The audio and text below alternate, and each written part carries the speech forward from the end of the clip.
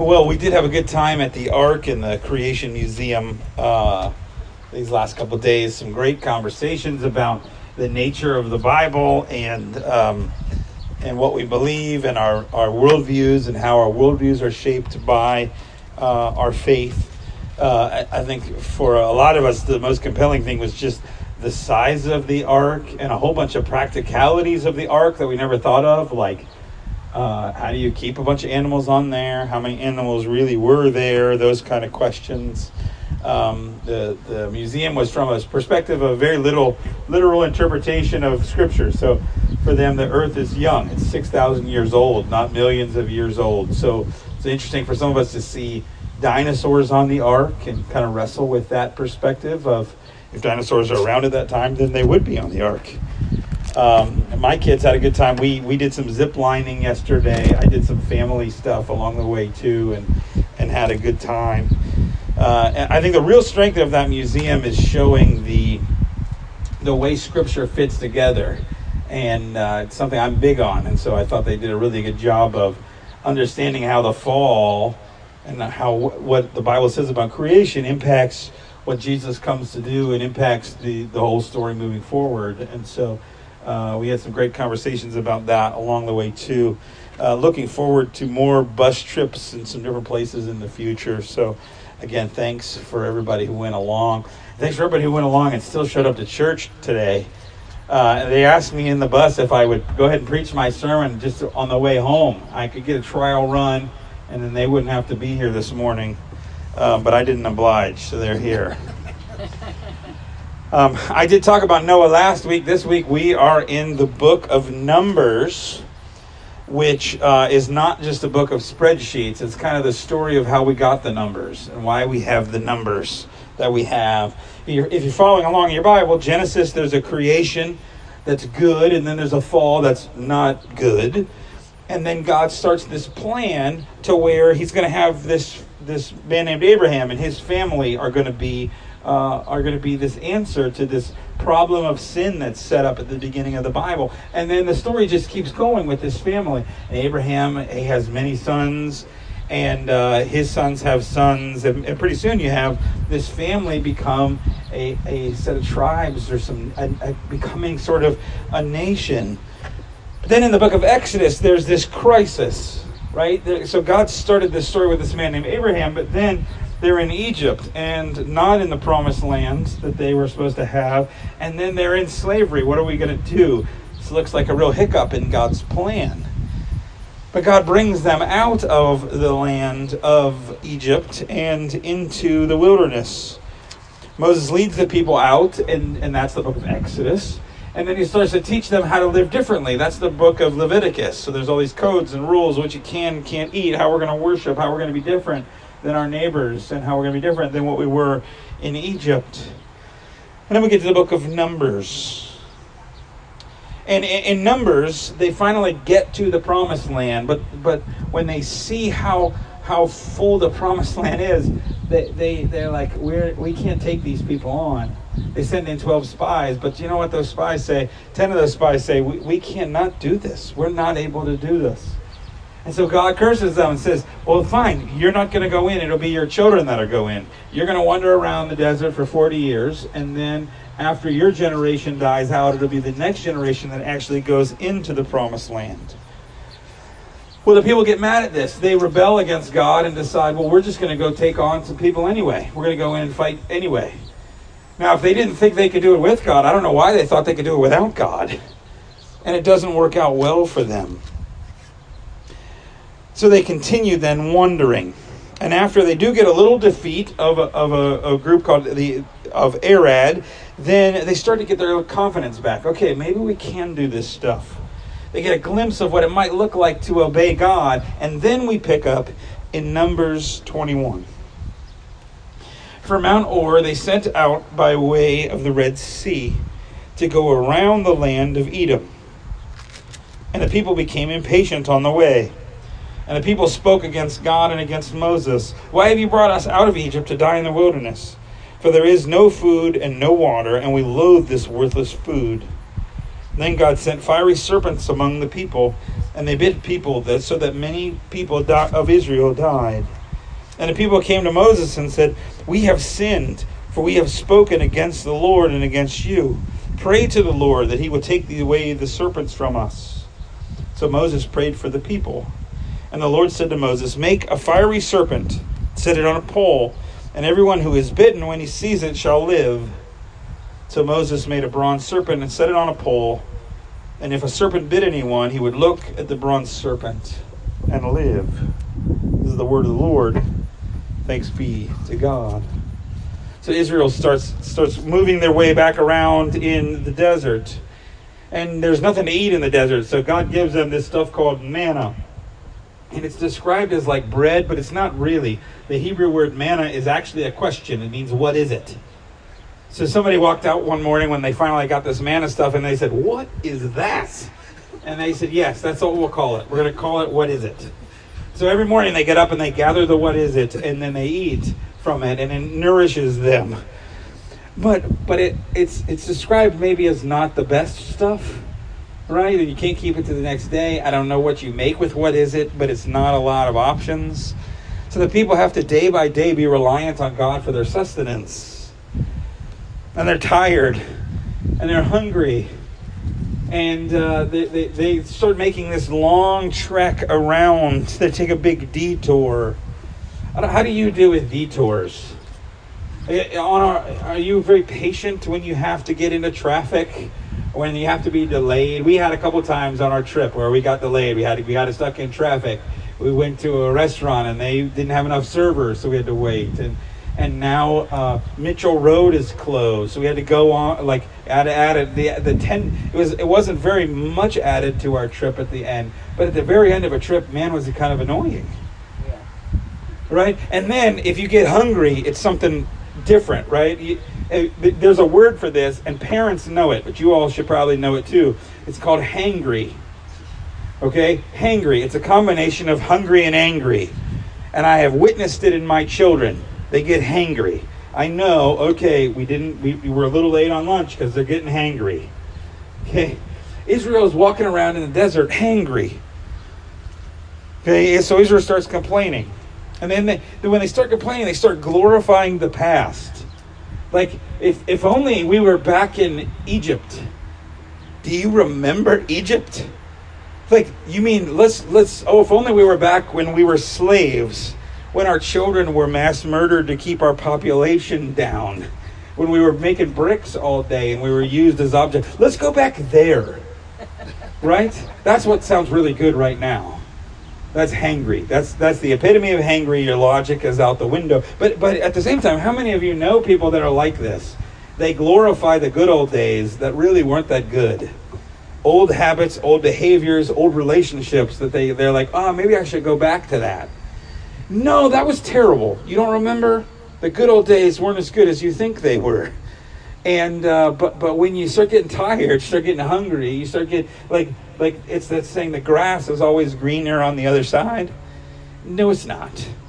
No, it's not. And the grass is not greener in the past than it is right now. We just sort of look at things poorly sometimes. And so as much as it pains me to see Israel do this, I can look at my life and see where I've done this. Where I've questioned what God is doing right now and longed for something else. Not being thankful for what I have, despising what I have now for something I used to have that really wasn't that good to begin with. So the people start complaining, which they do a lot in the Bible, but normally it's aimed at Moses. Okay, normally it's the leader. Moses, what are you doing? Moses. I saw a comic of this, which was Moses is leading all the people, and you can see the bubbles of speech and it's like, I'm tired. Are we there yet? I don't think this guy knows where we're going. And Moses turns back to the people and says, I will turn this Exodus around. Right? There's like this complaining that's going on. It's normally aimed at Moses, but yet here they start to really complain against God. Like, God, I don't want this. What is it? This manna stuff. Why did you even take us out of slavery? Let's go back there. In other words, God, what you've given me now is worse than the slavery I used to be in. So the Lord sends these fiery serpents. Now, we're not sure what this word fiery really means, okay? I don't think they're serpents made of fire, right? I think this is kind of a poetic way of either saying that maybe they're of a reddish, orangish color, or a lot of scholars have looked at this and said maybe they're called fiery serpents because of the burning sensation that you would get from the venom from these snakes, right? And a lot of people who have been bit by venomous snakes describe it as a real burning. Perhaps that works also as a symbol for the anger of God, that his anger is burning, his fiery anger against the people. His righteous anger, right? Like, how dare you, after I got you out of Egypt, ask to go back? I mean, do you see the seriousness of this direct rebellion against God that these people are going through? So the people being bit by snakes go to Moses and repent. They confess that they've done the wrong thing, and they ask Moses to talk to God and get rid of these snakes. So Moses prays, but I want you to notice something really important in the text, is that the snakes don't go away. That actually God does not give the people what they want. The snakes remain. But what God does is provide an answer for the snakes. He does not spare them from the consequences of their sin completely. The serpents remain, maybe as a reminder of their rebellion, or maybe as a reminder of God's grace, so that they can look to God for their healing and for their wholeness, not to Egypt and not to their past, but really look to God. So God instructs Moses to make a bronze serpent, put it on a pole in the middle of the camp. Now, we don't know how big this thing would have been, but we know the camp was big. So you got to think about that. If people got to see it from the camp, it's probably pretty big. And so if people would get bit, they could look at this serpent and they would live. They would be healed. Now, the serpent is an interesting symbol in the ancient times. It is definitely a symbol of evil. And a lot of you would look at snakes and say that they're evil, right? They move funny. And so snakes, serpents, dragons, those are always sort of negative creatures in cultures. But at the same time, snakes do something that also made them a symbol of healing, which is that they shed their skin. In other words, what a snake does, you can find snake skins. What a snake does is they actually form a layer of new skin underneath of their old skin. And then they get a fluid in between the skins, and then eventually they shed the skin. They actually start at their nose, and they open it up, and then they peel it off of them. So if you ever find a snake skin, it's actually inside out because of the way they pulled through it. And they replenish themselves. They have new skin. And actually, if a snake gets injured after a little while, a couple sheds, normally they heal themselves. Snakes are pretty resilient in terms of what they can survive. And so, yes, snakes are a symbol of evil, a symbol of here, right, God's judgment, but they're also a symbol of healing. There's actually another story in Greek mythology about a man named Asclepius. Asclepius had a rod with a snake on it, and was used to heal. He is the Greek god of healing. Not to be confused, by the way, with a staff that has two snakes on it. That's actually the staff of the god Hermes, and sometimes accidentally gets put on medical stuff by people that don't know what they're doing. But normally, the medical symbol, as you can see it in your bulletin, is a rod with a snake on it, which is typically associated with the god Asclepius. There's a lot of debate about which story comes first, and there are a number of scholars that actually think that maybe the Greeks, in trading with the Jewish people, had heard this story of Moses, and that this is the original story behind that symbol. And think about that symbol. When I put it in the bulletin, you have seen that symbol before, right? I mean, that's a symbol. It's the symbol of the American Medical Association. It's on a lot of ambulances. It's on the flag of the World Health Organization. Okay, that symbol of a snake is still a symbol of healing to this day. So that still to this day, when you go see that symbol, you know you can find health there. And you know that. Like even to this day, you know that with that symbol on the side of an ambulance. Or you can follow a sign to a hospital because you see that.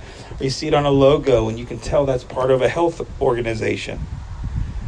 It was like that for Israel. This staff actually stuck around until in 2 Kings 2, King Hezekiah destroyed it because people were worshiping it as a false idol.